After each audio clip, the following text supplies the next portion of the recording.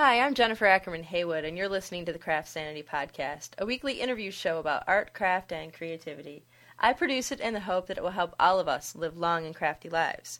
This episode of the CraftSanity podcast is sponsored by the new Montreal Craft Mafia, and they want to get the word out. You're invited, folks, to the Fringe Bazaar, June 21st and 22nd, where you'll find more than 60 crafters and artists waiting to show you their beautiful handmade items and savoir-faire. For more information on the Montreal Craft Mafia and their events, head over to www.craftmafiamontreal.com. So let's get to it, folks. It's time to craft sanity.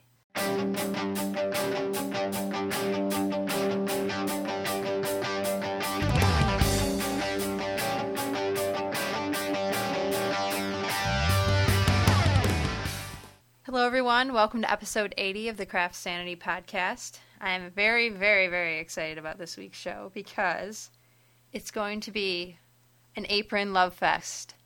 We have not just any guest. We have the woman who created the Emmeline apron. Now, if you watched my blog, say around February when I was just Emmeline apron crazy, going all around town in my Emmeline apron, yes, we have Meg McElwee on the show this week, and I am so excited. She's a 27-year-old crafting genius living in Mexico, but only for a little while longer. She's actually going to be moving back to the United States, to Durham, North Carolina. Her story is just so interesting because she taught at a Montessori school in Mexico and started this blog that you've probably heard of, Montessori by Hand, and she's going to kind of tell the story of what her initial intentions were for the blog. She has a new pattern that's for sale. It's her Lola pattern, and this is based on a vintage apron, and you'll be able to see pictures over at CraftSanity.com, and I'm going to post links over to Meg's page as well. We're going to give away some patterns, folks, for the Lola apron, which I'm really excited about. Grab a project, folks, settle in for a nice long chat with Meg. And at the end, make sure you hang out to the end, and we'll tell you how to get into the drawing to win a Lola pattern. So, yes, it's going to be very, very fun. Well, Meg, it's a pleasure to have you on the show, and I'm actually wearing my Emmeline right now. Actually, this isn't mine. This is not mine even. I'm testing out. The way I'm justifying wearing someone else's apron is I made one for my sister for her birthday, and I'm like, I gotta make sure that the stitching's secure, right? That's right. You have to get quality testing. It's so funny because I put it on, I'm like, oh, that's really cute, and then I'm like, oh no, I have an interview to do, and I just ran up the stairs. So yeah, but I won't be wearing hers. Thank you so much for having me, and I look forward to our chat. Yeah, well, I think this is going to be fun because people are, the word has spread on the internet about your very awesome designs, and your apron, the Emmeline apron, has been very, very popular. And I know that you created that under the name Montessori by Hand, and you just switched to So Liberated. Why don't you explain that? And we'll do that first, and then we'll kind of go backtrack through your craft and art history. But why don't you explain to people a little bit about your business and the name change? Okay, well, I started off about a year and a half ago, just very innocently as a Montessori teacher who enjoyed making didactic material for her classroom and making little aprons for my students to wear and whatnot. And that's actually a big part of the Montessori philosophy is having a handmade, beautiful environment for the children. And so I had this idea to start up a blog for the Montessori community, other teachers, homeschooling moms, families, and I went to a big conference. It was actually the 100th anniversary of the opening of the first Montessori school. So I went to a conference in San Francisco in February of 2007, and that's when the whole thing kind of started. I announced at the conference that I was starting this little blog, kind of as a resource for other teachers and whatnot, and I would be having ideas and tutorials on how to make materials and whatnot. So it started off that way, very Montessori focused. And my idea was for it to be a kind of a collaborative project. So I would, other teachers and people interested in making materials providing tutorials and whatnot, and actually kind of co-authoring the blog with me. Mm-hmm. It turns out that I was a little naive because I ended up, I mean, obviously writing the whole thing and doing all of the tutorials myself and whatnot. So after about 6 months of that, I decided, I'm the one that's writing this blog. It should be my blog, like I should express my own voice and have my own interests kind of shine through. And that meant kind of not leaving Montessori behind, but adding to it and letting it be known that I am generally very interested in crafting and in sewing and in other projects. Mm-hmm. And I have a life beyond Montessori, too. So then, the focus didn't necessarily shift from Montessori, but it became a wider focus. And that was really nice because, of course, the community opened up to me as well, the whole crafting community.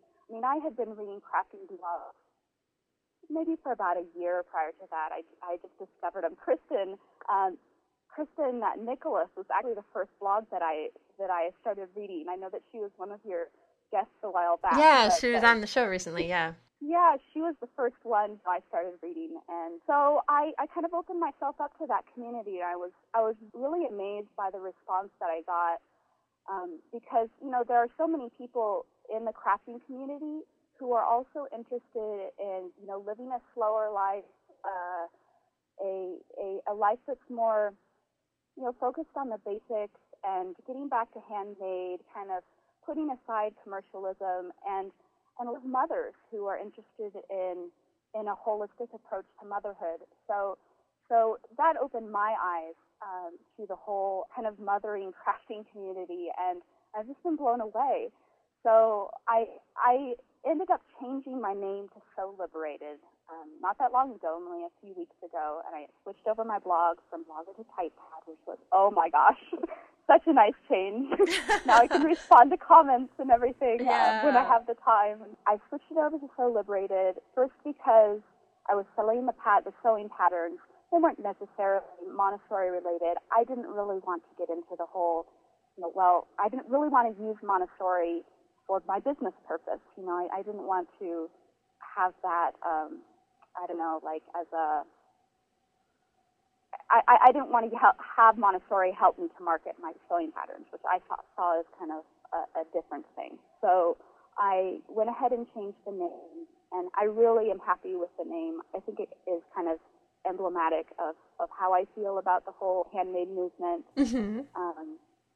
being like at once kind of modern and traditional, a modern view of feminism, and in that, we don't need to necessarily, this is fine, I have so much respect for women in the whole movement that, of course, was a generation prior to mine, my mother's generation, who took that big step and said, we can work outside the home and we can do all of this.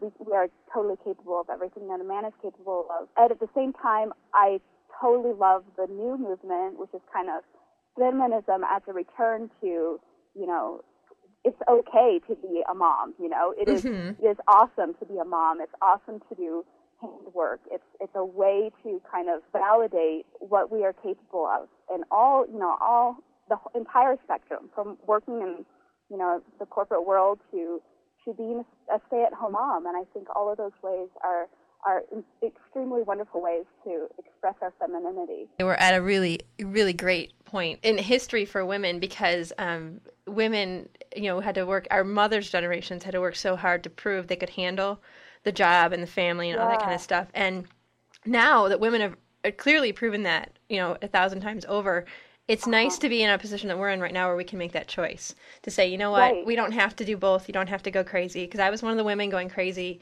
working full-time. I was in a master's program full-time, and I had 2 kids while I was in a graduate school and working full-time, and I was going nuts, But I was completing everything I had to get done on my list, on my to-do list, but I was feeling like I was going to go insane, So it's nice to have... Like that book, I'm not sure who the author is, but it's called The Second Shift. Where they kind of exposed that women were doing, of course, go outside of the home working, and they were coming home and continuing to do all of the work that they had done before, entering the workforce. So, it is a big responsibility, but it is amazing now, and I'm so grateful for my mother's generation and the generations prior to my grandmother's generation and whatnot, who went out and did all that work. And it's just incredible. But again, how lucky we are to be able to do both if we want to work out of the home if we want to, and to stay at home, if we are able to fiscally and whatnot. So. Yeah, that's the big challenge, is the fiscal part of it. What I'd like to do is kind of go back to the part where I usually start with most guests. You could tell me a little bit about your personal history in art and craft. Did you grow up at your grandmother's knee making things, or did your mother teach you some things, or how did this all evolve for you? Actually, it's kind of funny. No, my grandmother, and she jokes about this, my grandmother doesn't really know how to sew or knit or anything. She's like asking me now, and of course she has trouble now with her arthritic hands, but she's very interested in this whole movement because she was of the wow, that is so something my mother would do, and I'm not going to do that kind of an attitude when she was younger. Yeah. So no, I did not learn from my grandmother. I learned from my mom. My mom was my first teacher. My mom learned to sew when she was a teenager. And she came from a very working class family, and they did not have a lot of extra cash. And my mom, being a typical teenager, wanted to look cool. So she decided that she was going to make her own clothes. And it kind of started from that. I mean, she taught herself essentially how to sew. Wow. And so when I was growing up, she made so many of my clothes. I have all of these little baby clothes that have those little tags in them that say "Made with Love by Mommy." Oh, how cute! I love. I'm hoping that I have a little girl one day, so I could use those clothes. Those on. Yeah, that'll be wonderful. Yeah, so my mom taught me a lot of the basics, and I was in 4-H when I was a kid too for a few years, and I ended up taking a sewing course, part of 4-H. So I learned some there too, but my big entrance into the sewing scene, and I think, coincidentally, it has some pattern making implications to my pattern making future, was when I was in 5th grade. I had made this outfit. Do you remember in the 80s when we had those T-shirts that you would, just a white basic T-shirt, and then you'd sew a V onto the back onto the inside of the T-shirt, and then of cotton, and then you'd cut the jersey and fringe it. Right. Oh, it was so cool. Yeah. So that was one of your first big projects? That was one of my first public crafting projects, because I made a pair of cotton shorts to match, and this really gaudy lavender floral print. And that day I was I was going to wear my outfit that I made.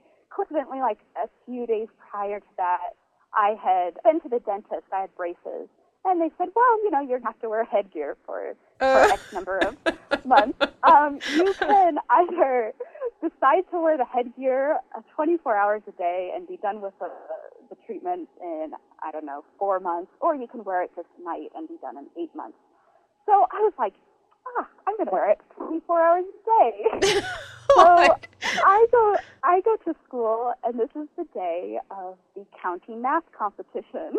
Oh, my goodness. I go to the county math competition with my headgear and my fluorescent, rubber bands over my braces, and my 80s, jersey. Oh, no, it was just really funny.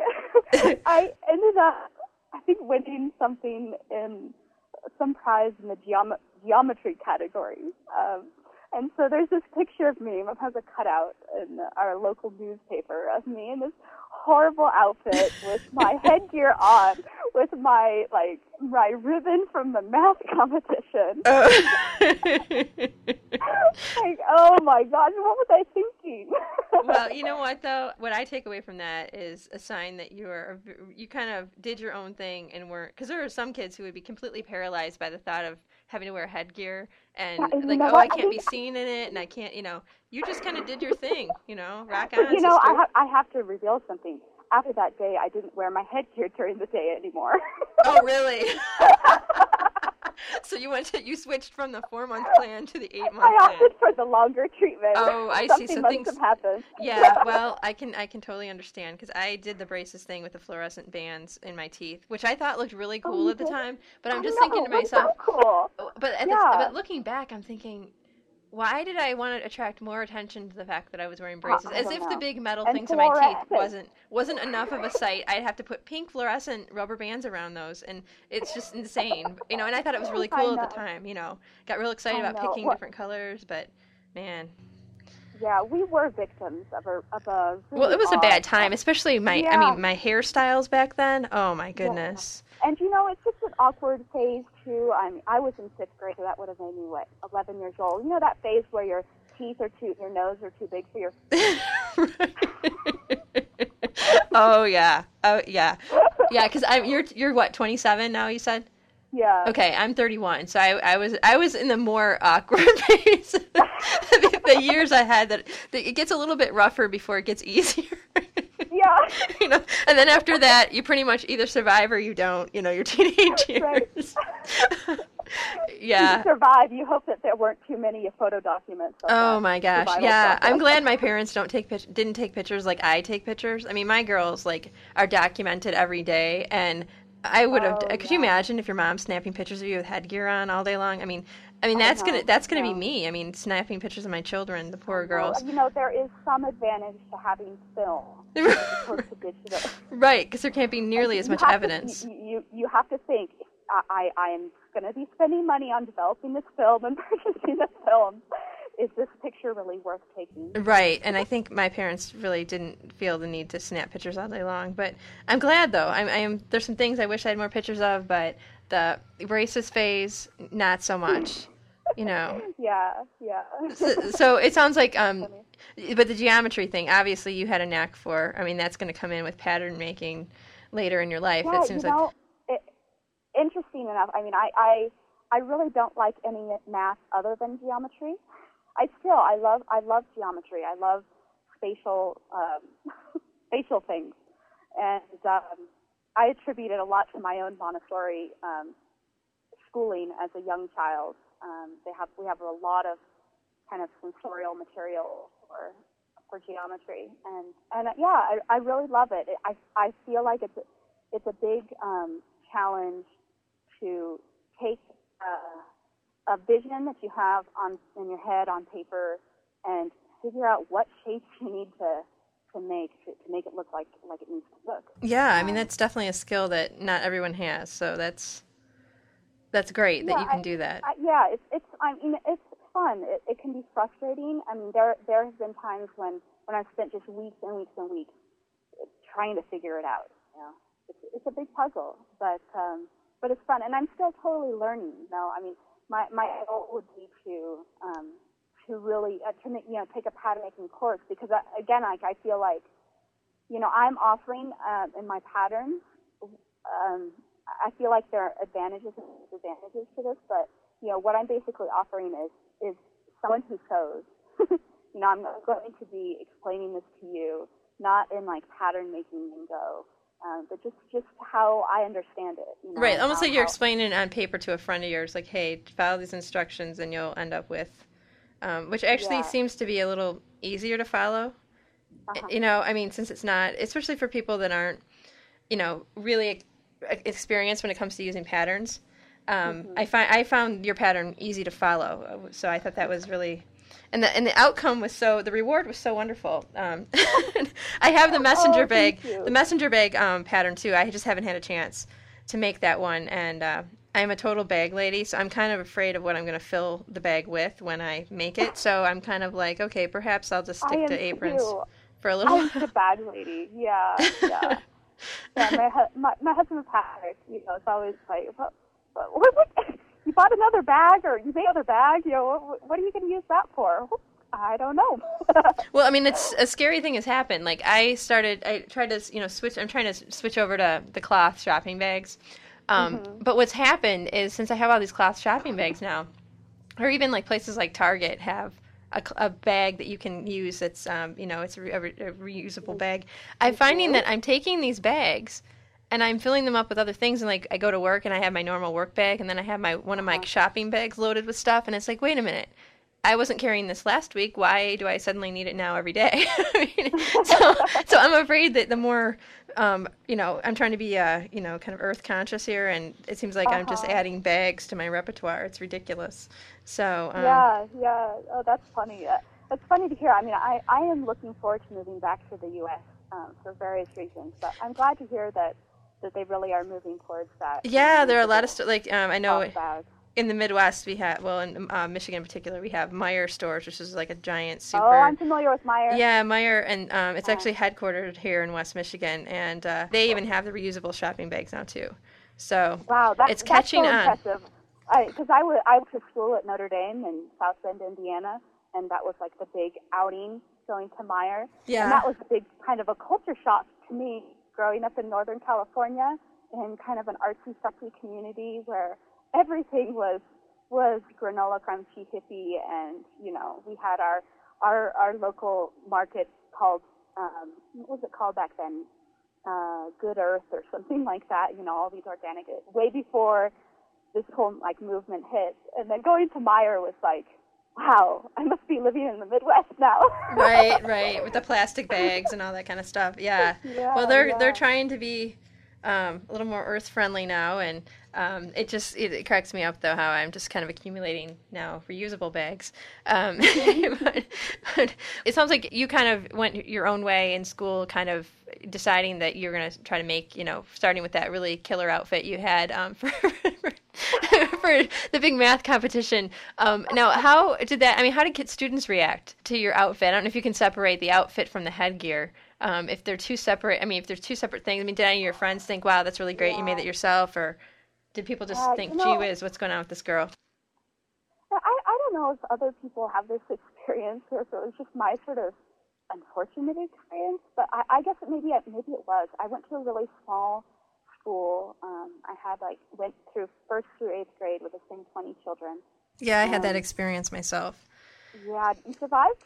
Yeah, I survived, and I actually don't think I don't really see any of the people because I moved to the other part of the state, so I don't really see the people that I went to school with. But yeah, we were together for a very long time.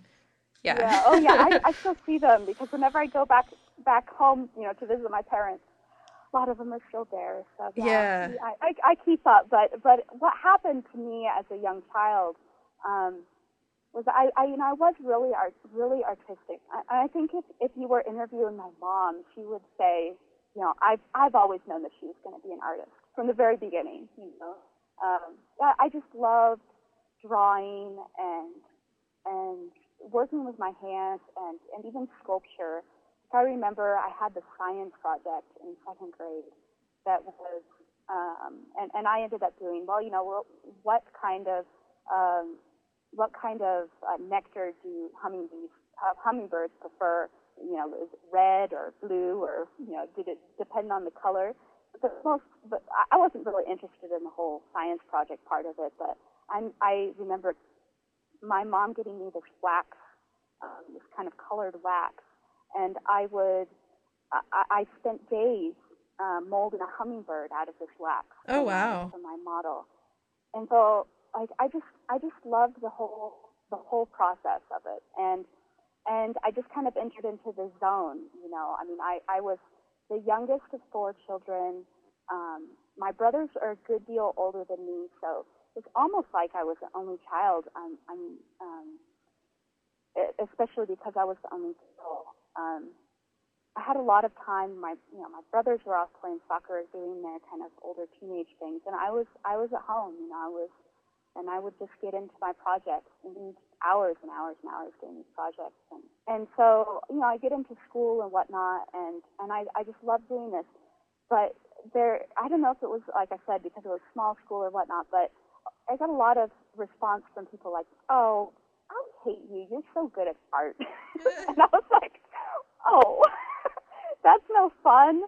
So, at a certain point in time, I stopped making, my art so public, I would say. I did it on my spare time. And when I got into high school, I kind of shifted my focus and left some of that creative side behind me. You know, I joined the sports and did this and that. Did you miss it? I did miss it. I mean, fortunately for me, I guess I had a lot of interest as a child, so it wasn't like just the art. And the Right, you were always doing some other thing. Yeah, and the big thing during that phase, during my high school phase, was my involvement in the high school choir.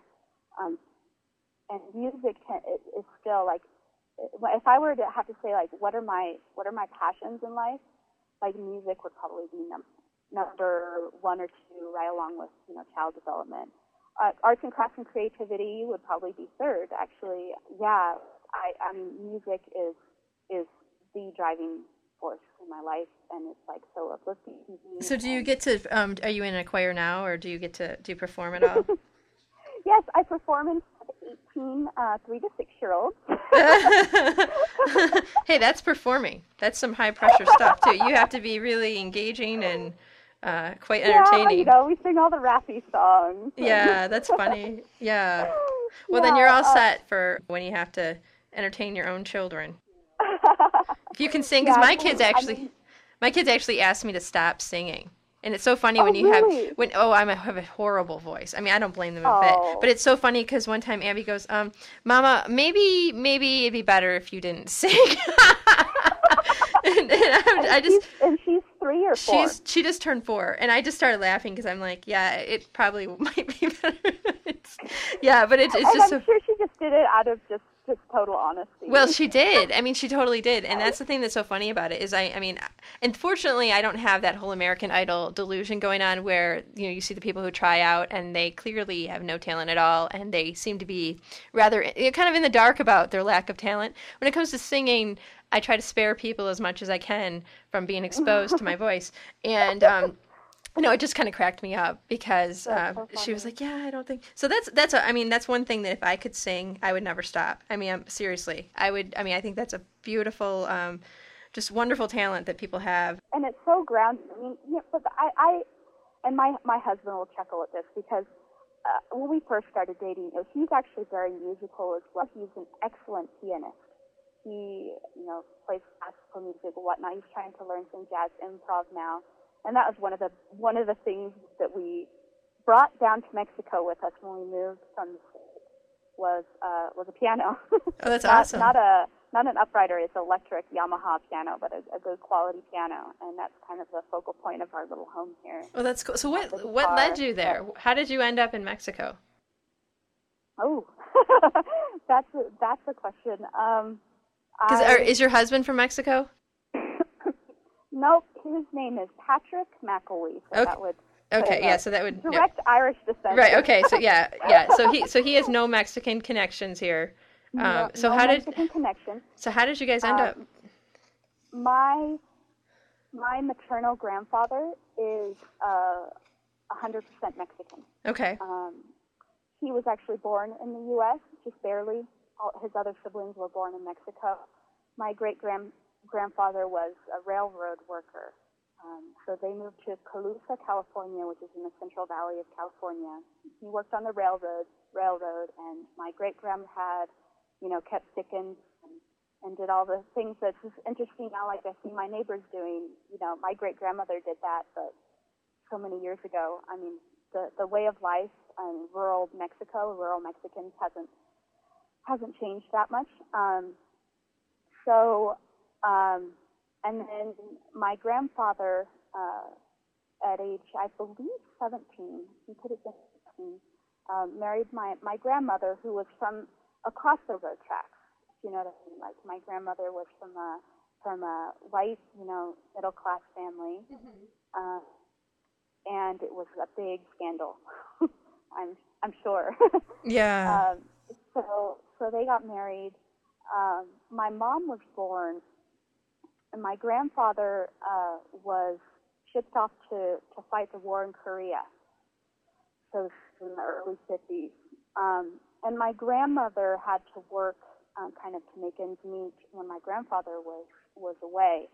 So my mother spent her her first several years of life, maybe first 3 to show of life, in the care of her little Mexican grandmother, my great grandmother, little 4-foot, 10-inch woman, just tiny, tiny little lady, but a really big heart from what I hear. And she didn't speak a word of English, my great grandmother. So my mom's first language growing up, the first one she learned was Spanish.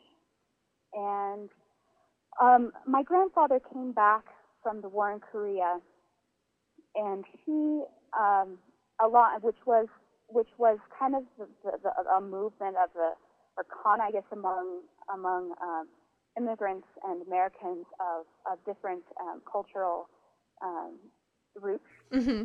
The drive was to become American, not to become an America which is diverse and which supports and values all of these different cultures. But the point was, well, we need to become American, and by American, we need to become a white middle class. We need to live in the suburbs and do all this stuff. So my grandfather came back from Korea, and my mother was no longer in the care of her great grandmother daily.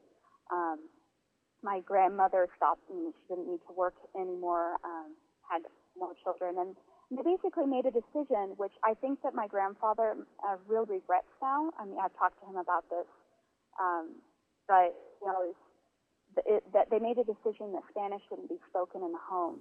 Oh wow! Because they needed to be seen as American, and I understand that because my grandfather was subject to a lot of racism and whatnot, and he even changed his name. His name is Alonso Miguel, and he changed his name to Mike. He doesn't go by his Spanish name. He goes by Mike. It cut out a little bit. So if you can say, what was your grandfather's name? Adolfo Miguel Cortez. Okay, and he changed it to Mike. Yeah, now he's Mike. My mom forgot her Spanish. So there's been, I feel like it's kind of a broken link. Mm-hmm. We still have. I grew up with a traditional Mexican kind of a ritual during Easter time. We have a piñata, and we have these confetti eggs. We dump out the yolk, let them dry, fill them with confetti, and then tape a bit of tissue paper, glue a bit of tissue paper over the hole, and then you hide the eggs like a regular egg hunt, and the kids all go out with their paper bags and gather up as many eggs as you can, except the fun is not there. Then you get to go smash these eggs on everyone's heads. So, I did grow up with some fun traditional Mexican customs and an extended family that did speak a bit of Spanish. So I always had this drive, and I always loved languages. I always wanted to kind of rediscover my own Mexican roots. I'm only a quarter Mexican, but when this job opportunity came up, we kind of jumped in. My husband and I wanted to take some time to live abroad, well, below the border, before we had our own children. When we were able to, we weren't really tied down in our jobs, and we made a decision, the two of us, really early on that we were just going to try and live simply, and which means we don't really worry that much about careerism, or are we going to be able to be making this much money by this time. Mm-hmm. We just kind of want to make a decision to live a little more simply, with enjoying time, looking at time as a better resource than money.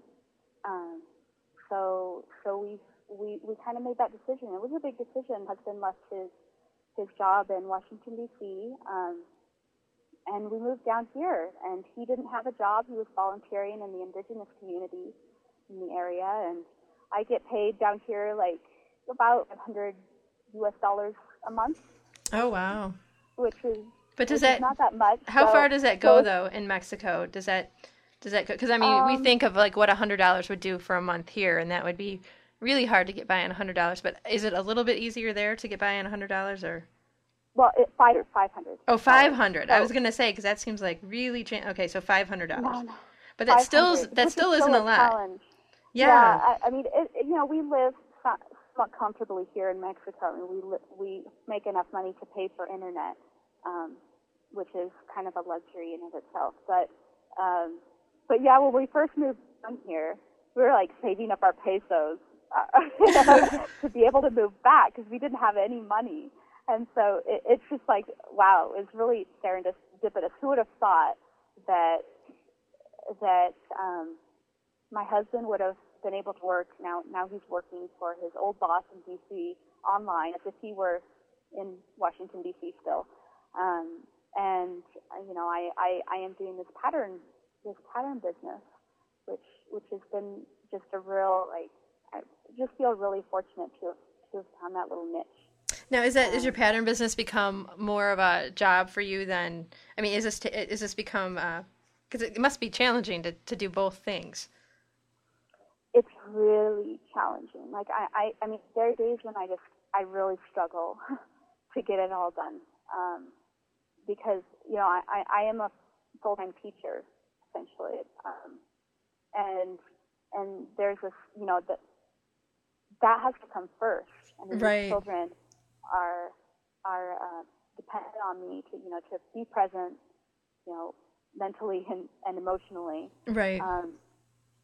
And, at the same time, I have all of these designs and all of these ideas in my head, and I do it all on kind of a limited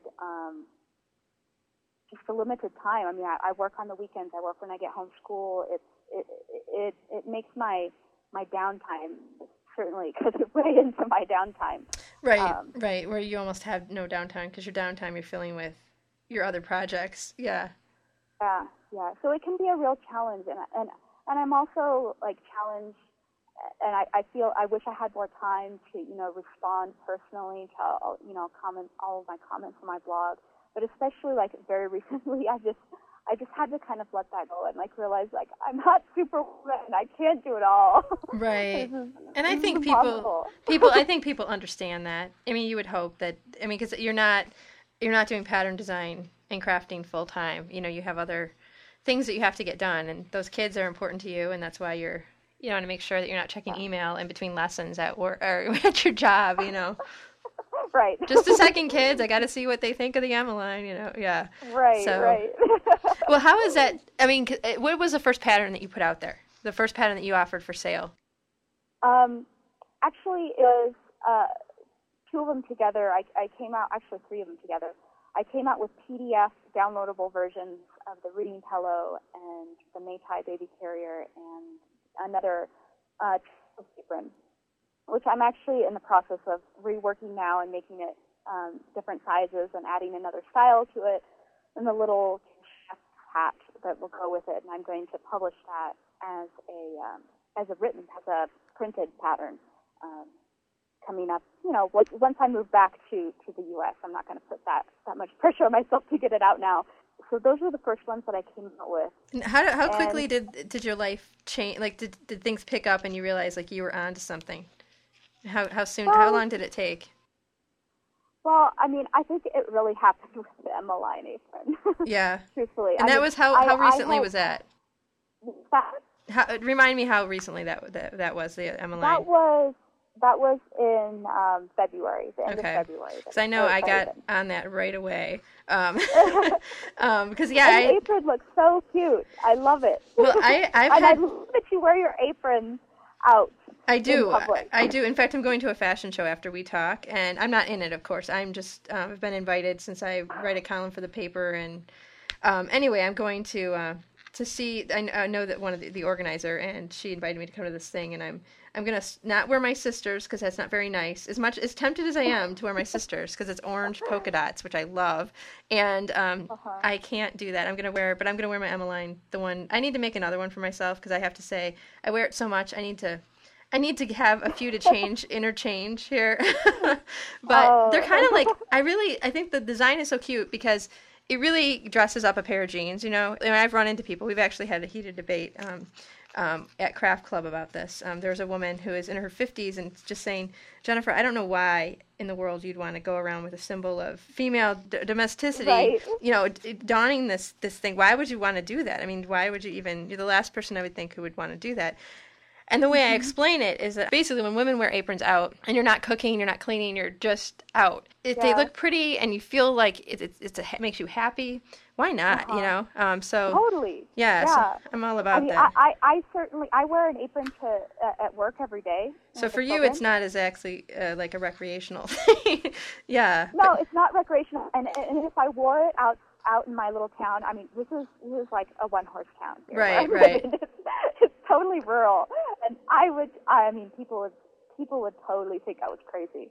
Yeah. But see, if anything, so that's when more... I move back to the U.S., I will try wearing it. But if I had designed this apron, I would probably wear it every day. Seriously. I'm that proud of this. And I didn't even design it. I mean, seriously, because I think it's really wonderful. And I like when people ask me, like, is that an apron? And I'll say, yeah, it is. They're like, oh. Yeah. And then they ask questions. They'll be kind of like, well, why do you wear that? And I'm like, why not?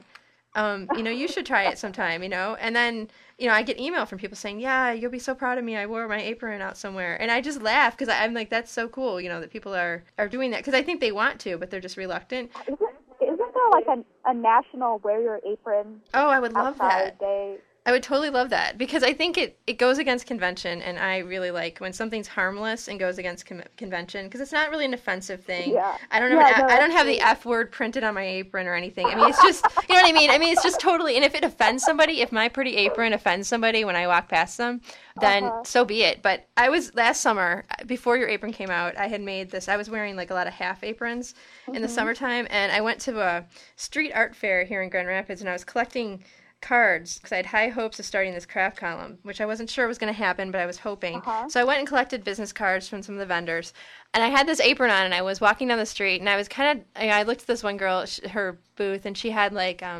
refashion, like pillowcase dresses and shirts and stuff, and there's some other people around, so I kind of looked and thought, okay, I'll stop there on the way back. I just kind of kept going. Well, I got past her booth, and then all of a sudden I hear this voice say, I wear aprons too. And it was this, because we had made eye contact, but we didn't say anything. And she was kind of smiling. And I'm thinking a lot of people were giving me weird looks about my aprons. So I was kind of like, okay, another person, sizing up the apron, But then it was like she wanted to say something, but she didn't. And I whip around. And you would have thought we were like twin sisters separated at birth. Because I was like, oh my gosh, you wear aprons. She's like, yeah, I don't have one on today, but I love doing that. And so I exchanged information, and I ended up I got to try to track her down. That's just really fun when you find somebody that's kind of a kindred spirit, and had I not worn my apron that day, I never would have had that conversation, So I've met some delightful people wearing aprons out, and I get so many compliments. I'll totally join you. I will definitely join you as soon as I get across that board. So you can start. Well, for you, it'll be great advertising, too. Because, seriously, when people see the apron, and I do tell people, I'll tell people, oh, you can make it, the pattern's online, blah, blah, blah, and I tell people, and, I think for you, it'd be great advertising, because you say, yeah, I made it, give me your card, strike up a conversation. Good idea. Yeah, and I would have to figure out a way, and I didn't want to destroy your design, but I would like to have pockets, and I'm not sure. I'm not totally put on pockets. Yeah, I just didn't want to make, the first one I made, I didn't want to, because I normally always differ from the pattern, and I really was trying hard to follow directions because I usually end up wasting tons of time because I don't follow the directions. I'm thinking, you went through a lot of trouble to make sure this pattern would work, so perhaps I should follow the pattern, a basic concept. I mean, you could totally put pockets on it, easy. Yeah. I just designed it like that because I did kind of want it to look like a dress. Right. Yeah, and I think... I want it, And when I think that's the part that's really fun is because it does look kind of like a dress, So, so yeah. One of my, actually the first retail store to carry my patterns is the fabric store in my hometown in Northern California. Yeah, you posted a picture of that. They put it in the window.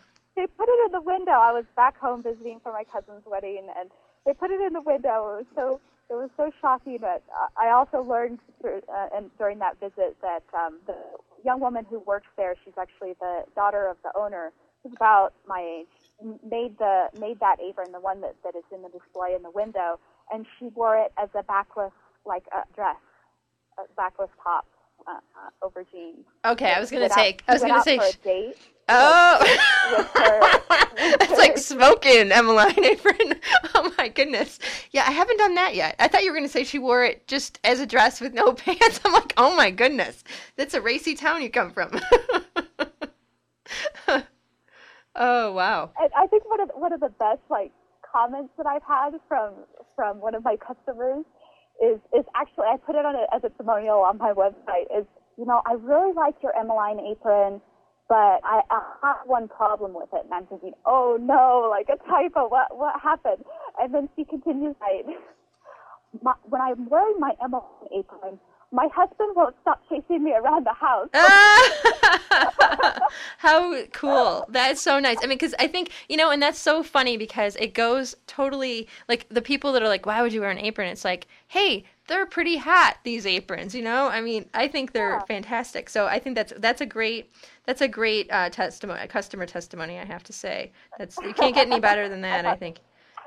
Yeah, the men are digging the apron too. The apron can improve your relationships. Yeah, really. It's cheaper than therapy. Just put on your apron and solve your issues. Yeah, that's really funny. Yeah. That's really funny. And and it's just a fun pattern. And it's because my sister is the one that I made the apron for. She's always been way more fashionable than me. Both my sisters, in fact. And when I decided I was going to wear this thing to go on a little PBS show that I was invited to do. I showed up, I went home and I stayed at my parents' house and brought the girls so I could go downtown and tape this show in Detroit. And it was really funny because I said to my sister, I'm like, yeah, I'm going to, she's like, so I had the apron on and we had gone to the park and we were doing a little picnic and stuff. And I said, yeah, I don't want to get my blouse dirty because I'm going to go on the show. She's like, what do you mean? Aren't you going to wear your apron? And I'm like, well, I was, but I don't know. It might just be a little over the top. She's like, Jen, you wear an apron all the time. Why would you take it off for the show? And I was so glad that she said that because I almost didn't wear it because I was just like, yeah, this might be a little bit too much for people. And she's like, Jen, you don't care about that kind of stuff. Why would you care about it now? I'm like, I don't know. I just not normally on TV, blah, blah, blah. So, yeah, she saved the day. And so her reward is an apron. That is so awesome. And major props, by the way, for going in front of a television camera. Well, I figured, I mean, I am a very small potato part of this. I just went on briefly to talk about the podcast. The show Knit and Crochet Today, and Kristen Nicholas, of course. She's the one who got me involved in the project, and she was there. The crochet dude was there. I've interviewed him before, Drew and Borski. Yeah, so it was really fun. And yeah, I figured, I mean, that's kind of my MO is I usually have running shoes on. I didn't wear running shoes, but I did wear my apron. So I was halfway there as far as how I normally look. Well, so this apron, I mean, how much has this pattern, because it came on the scene in February, and how has your life changed since you introduced the world to the Emmeline apron? Well, my life has changed big time because now I'm considering, I mean, really this has made it's a real dream come true. I mean, I didn't major in art and design or anything like that in college. I thought that I was going to get into this in any way. But first, it's allowing me to kind of see my life play out before me, being able to do something that I really love doing, which is art and crafts and creativity, and being the artist that I always wanted to be from time I was a little girl. So that's a big dream in itself. And the other thing that there's kind of, it's opened the door for me to be able to hopefully, I mean, if all goes well, become a mother pretty soon and be able to, stay at home, work from home rather with my children, when my husband's in grad school and living off a grad school stipend. So, in no way is it like making me rich at all, but it's providing just enough so that I can feel somewhat comfortable making this decision to, I'm huge lot of change that's coming up for me. I'm not looking for a job as a Montessori teacher when we move back to Durham. And that's a big change for you, because that's a huge change. Yeah. And I'm going to focus on this pattern business, and I have another little kind of project that's up my sleeve. Involves kind of a book. Oh, cool. But I'm not sure how much I can say about it at this point. I do have an agent, but that's kind of the project that I'll be looking at this coming year. Awesome. And so, yeah, just to kind of give us the freedom to start a family. And like I said, I mean, hopefully, we don't have any issues getting pregnant or whatnot, because I'm still the kind of person who likes to plan. I like to have a plan, and I feel like a lot of what I've been doing in my life has been working up to this point. I mean, I am so interested in child development. I took my Montessori training course and my master's degree and whatnot, like all with the intent of becoming the mother, and like, how do I prepare myself to be the best mother that I can be?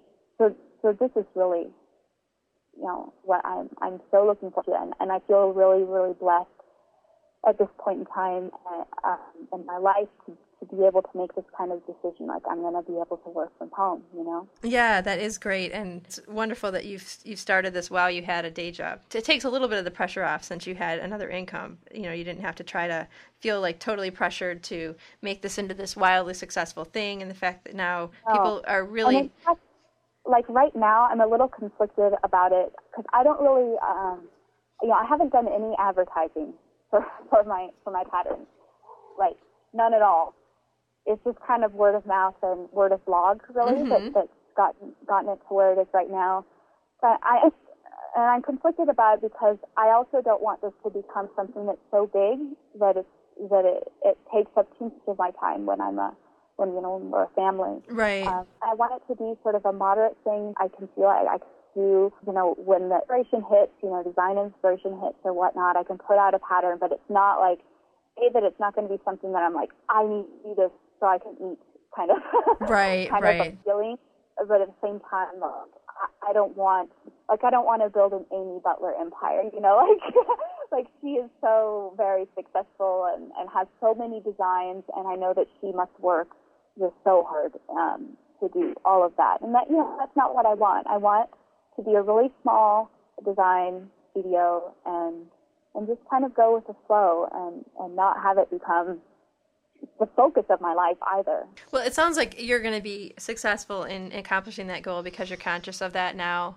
I think sometimes people push so hard to like, okay, I want to make this into something, without having those reality checks about, okay, how does this line up with my ultimate goal in life and what I really want to be focused on? And for you really want to have time for a family and make that your priority. And so the fact that you're going into it thinking that way, I think is going to really serve you well. So you're being very smart about this.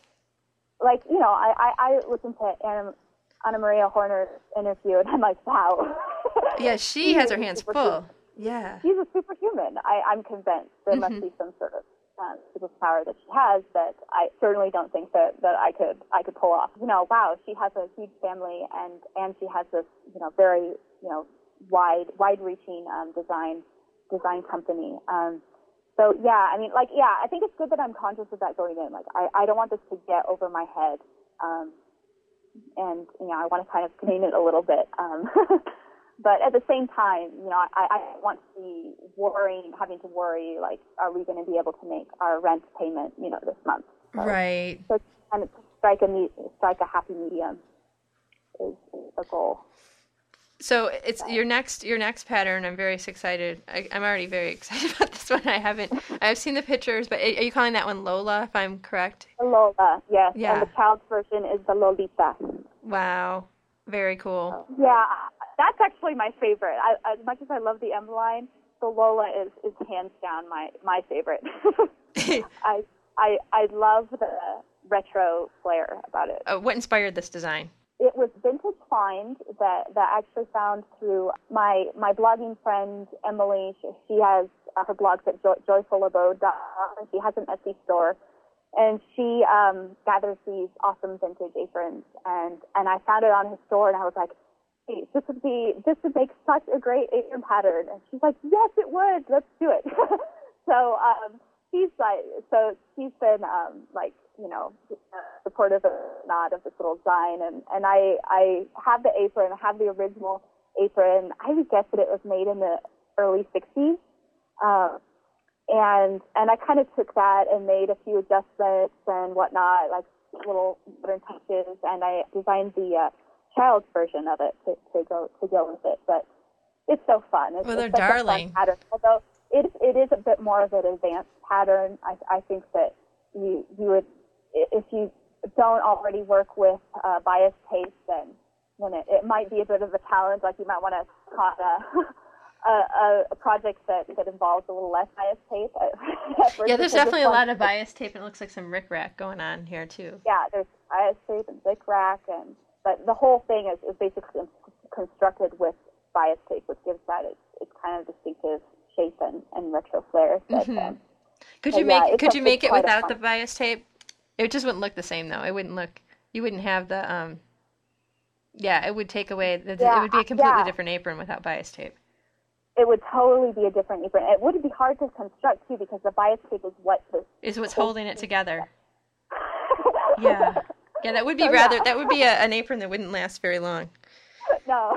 It would be very dangerous for your the hometown girl who likes to go out with those in shirts.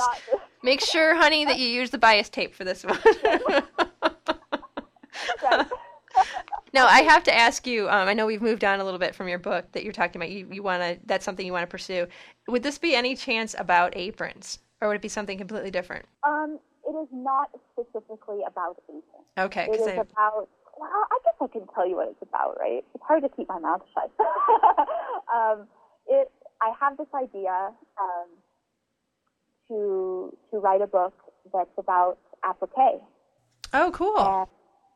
And kind of like a how-to instructional manual. I've had to kind of piece together, like, how do I do this from so many different sources and, like, really, really, really old books from, like, the 70s, 60s. And like, applique, I feel like, hasn't had its day in the spotlight yet as a method. We've seen a lot of crochet, even embroidery now, with Jenny Hart and Kristen Nicholas, they're bringing embroidery out to the front. But I feel like what I have in me right now is to write an applique book. That would be perfect. Which will have like sewing projects, like 25 or so is what I'm thinking of, that could totally stand on their own, like basic, sewing patterns and funky projects and whatnot. But also like give detailed instruction on how to make your sewn garment or your sewn bag or whatever personalized. And because I feel like that's a lot of people feel like sewing, well, I just have to learn how to read a pattern, like that's you're basically reproducing what the pattern says, and where yes, there's ability to choose your fabrics and to add a little embellishment here or there. Like applique is such an original artistic sort of way to to personalize your project and to let the artist in you come out while you're sewing. Mm-hmm. So that's what is kind of exciting me about that, about this book idea. And like I said, like I have an agent. I'm working on the proposal right now, and then she'll kind of shop it around to some of the craft publishers. Yeah, well, good luck with that. And I'm glad to hear that this is your subject, because I actually was just in the library yesterday looking for. I'm doing a lot of piecework lately, and that has an element. That has an element of you can use some of these things as applique, and I found the same thing. Like you can't find any good information in one source, like one-stop shopping for applique. So I think you're onto something. I think that's wonderful, and I look forward to. You'll have to come back and talk about this project when when it's about to come out, because I do have faith that this is going to really come out, because you're very talented, and I think that. Hopefully the publishers that listen, and I know some of you listen out there, will give you, contact you after this. So that'd be wonderful to see that. That would be great. Yeah. Because, to tell you the honest truth, I don't really have time to write a proposal right now. Yeah, it's one of those things where I have a bunch of ideas that bouncing around my head too, and then when I sit down and I look at all the things, because I pretty much, like today's my day off, but I'm going to go to this, try to stop in on this fashion show and do all these things, because I'm really trying to do what I can to promote the arts. I'm teaching a workshop on paper piecing on Tuesday night, and these are just gigs that I do. I try and get the public organized so it's all free and people come out and just have a good time. And so I'm doing what I can to forward the craft, kind of promote the arts, but my projects kind of go to the wayside when I when I do that. But yeah. Have you found when you're kind of out there with your craft that it's harder to find time to original craft. It is harder. I'm always multitasking, it seems like. But yeah, I do find that like when I go to craft club, I start a craft club here, and when I go and I'm trying to lead the meetings, everyone else is getting craft done, like working on their projects. A lot of times I'm kind of in an organizational role, so it's not, yeah, it's not ideal. And I'm sure that the more you get your name out there with your patterns, and if you go to shows and so forth, you have less time then to be creative and come up with new things. But it sounds like you've kind of come up with a plan for that too, to just, the fact that you're not going to be looking for a day job, is going to help you. So no, I think that'll make a big difference. Like after the whole move, which is going to be quite an adventure in of itself to move 2 cats and a piano and a truckload of stuff across the Mexico-Texas border.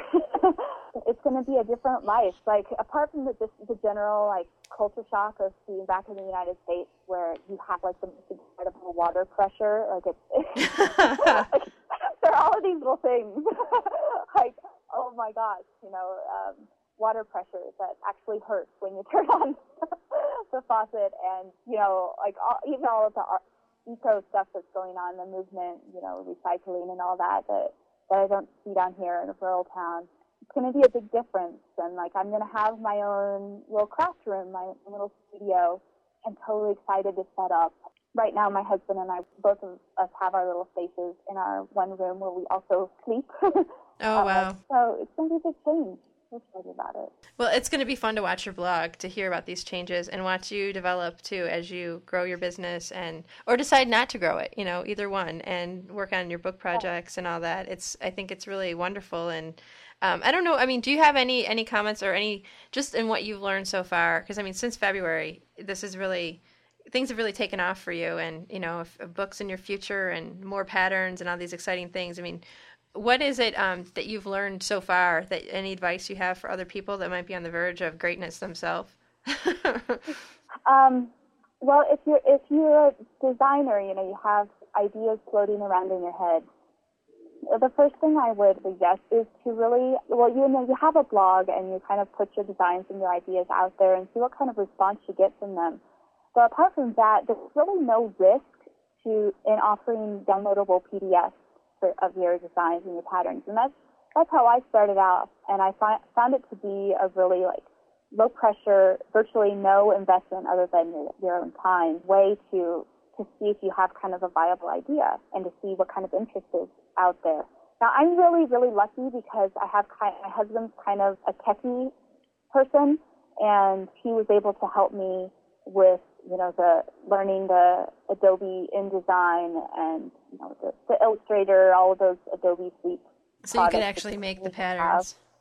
Yeah. And the designing of the website and whatnot is all in his basket of tricks, which he has so many. I'm so grateful. I don't know what I would do without him. Actually, I probably wouldn't even have started this thing because he's the one who suggested to me, you kind of have this fabric habit. Why don't you, sell us something to support your fabric habit?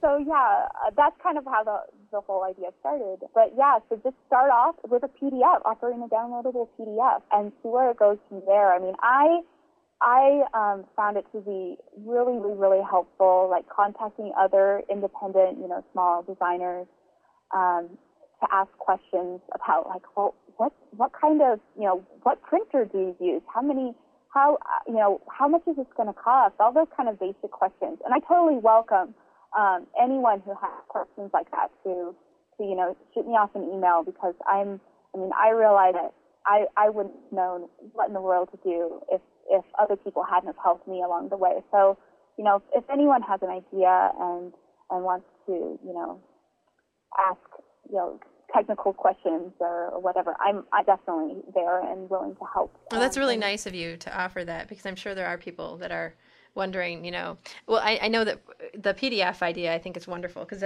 like you said, you don't have to make a big investment, because I'm assuming that you can't just print off 10 copies of your pattern.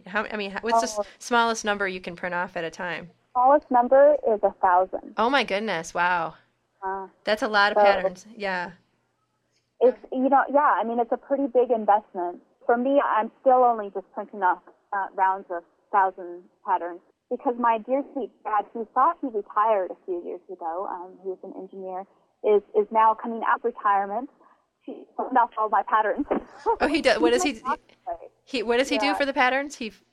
Well, I process all the patterns here on, through my email in Mexico. Okay. And then I make up mailing labels and send them to him and, make up the packing slips and send them to him. He prints those off.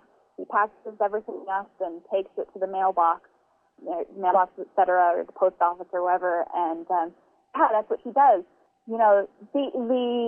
The only disadvantage really of this whole situation is that, he doesn't ask his employer's permission when he goes vacation.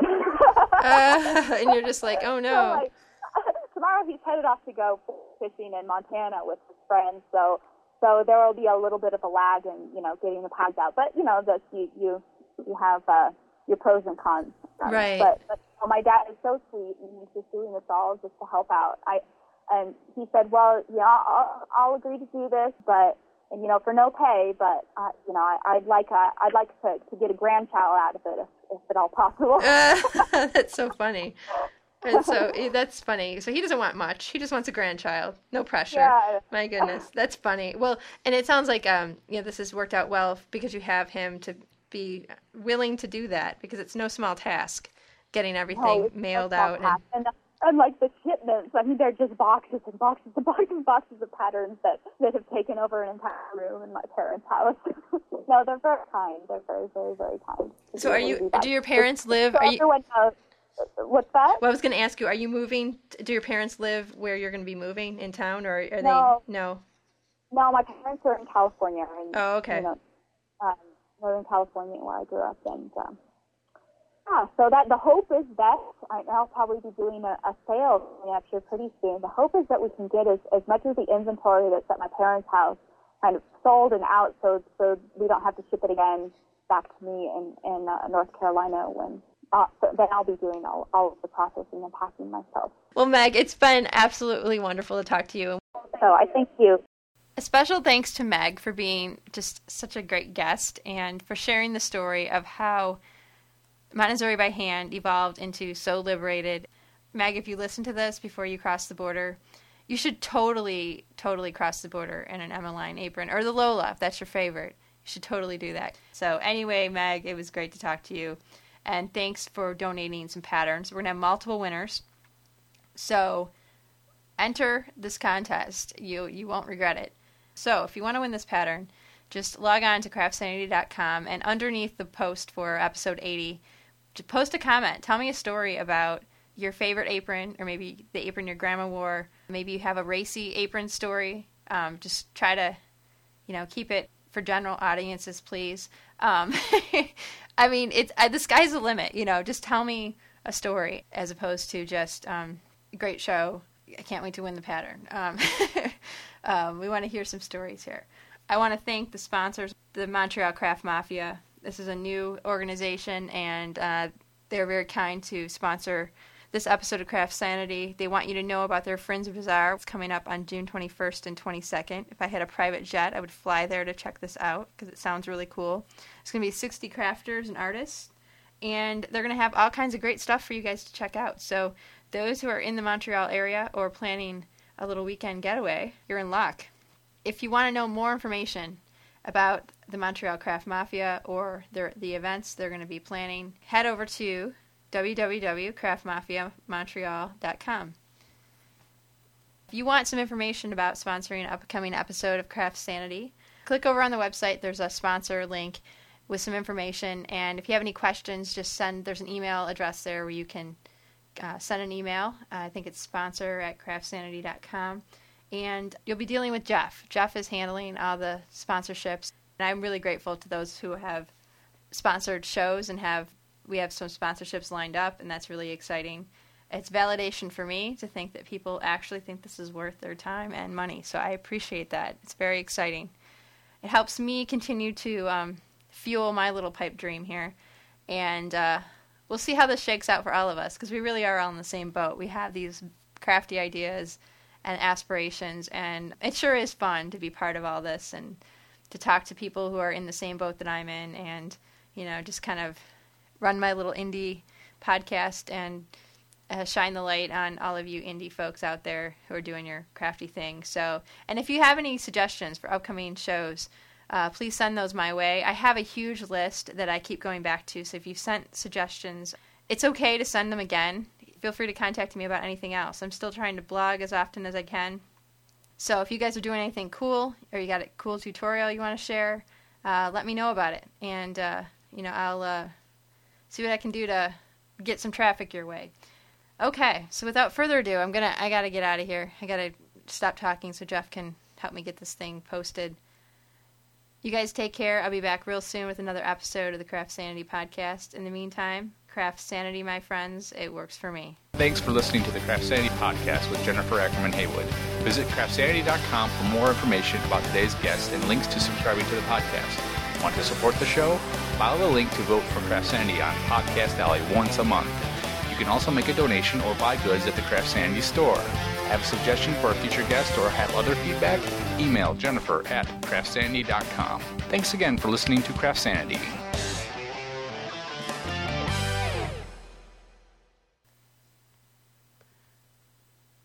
So, I want to thank you all for hanging out for this episode of CraftSanity. And yeah, I apologize. There was a little bit of a delay. We're coming off the Father's Day weekend, and Jeff is the man behind the curtain here at CraftSanity.com. He's the man who helps make this show happen. He actually is the one who encouraged me to do this, my lovely husband, Jeff. And I don't know if he'd like being called lovely, but it's not normally how I refer to him. But he's fantastic. And we just celebrated our 10th wedding anniversary last Thursday. So, it's been a long time that we've been together, and I love him more each day. And I just want to say thank you to him because had we not, our paths not crossed in this, crazy world that we live in, a lot of things wouldn't have happened. I mean, I wouldn't have the two beautiful children that I have, and I definitely wouldn't have this podcast because this is not something that I would have embarked on my own. And so it's worked out beautifully. And we got a chance to go out for a lovely meal on Thursday. We kind of dined like the rich people do. It was kind of crazy. And we made it through the meal without hyperventilating into like brown paper bags about how much it was costing, because it was a little bit, we normally are like kind of peanut butter and jelly kind of people. And the Subway turkey wrap, I actually split that with somebody. I don't even eat the whole thing. Not because I'm cheap, it's just because I'm trying not to overeat. But, so we don't normally go to really nice restaurants. And we did, and we had a great time. I mean, I could see how people would want to eat like that every day. But, yeah, I can't really afford that. And, I just really don't fit into the high-class society. That's just not my thing. I'm more of a corduroy and denim, PB&J kind of girl, and I don't see that ever changing. So anyway, we got to have a taste of how the upper crust live for an evening, and that was fun. But thank you very much. I'd like to keep my life just the way it is.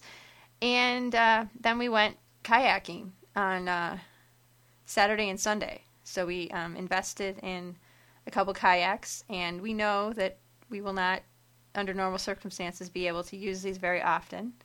But it was kind of nice to be out there. Feel like a boat owner, even though these are like the cheapest boats you can buy. And we're not even in the same boat because we got these single kayaks. And it was kind of funny. We were the only people on the lake in like man-powered boats, or woman-powered boats. Everybody else is out in their pontoon boats and their, nice sailboats and bigger speedboats and so forth. But I was happy as a clam on my little kayak because I kept thinking, geez, these people are drinking beers and stuff and not burning any calories. What a shame that is, So I was quite proud of myself that, I was going around the lake under my own power. And Jeff seemed to enjoy himself too. So it's our hope that we'll be able to, when we can, and the rare opportunities where we have someone watching our children, we're going to try to sneak off to a body of water close by. And thankfully in Michigan, there's a lot of water, a lot of lakes around here. And we have a couple, one about 15 minutes to the north and another about a half hour to the south. And then we have Lake Michigan, which is probably a little less than an hour away.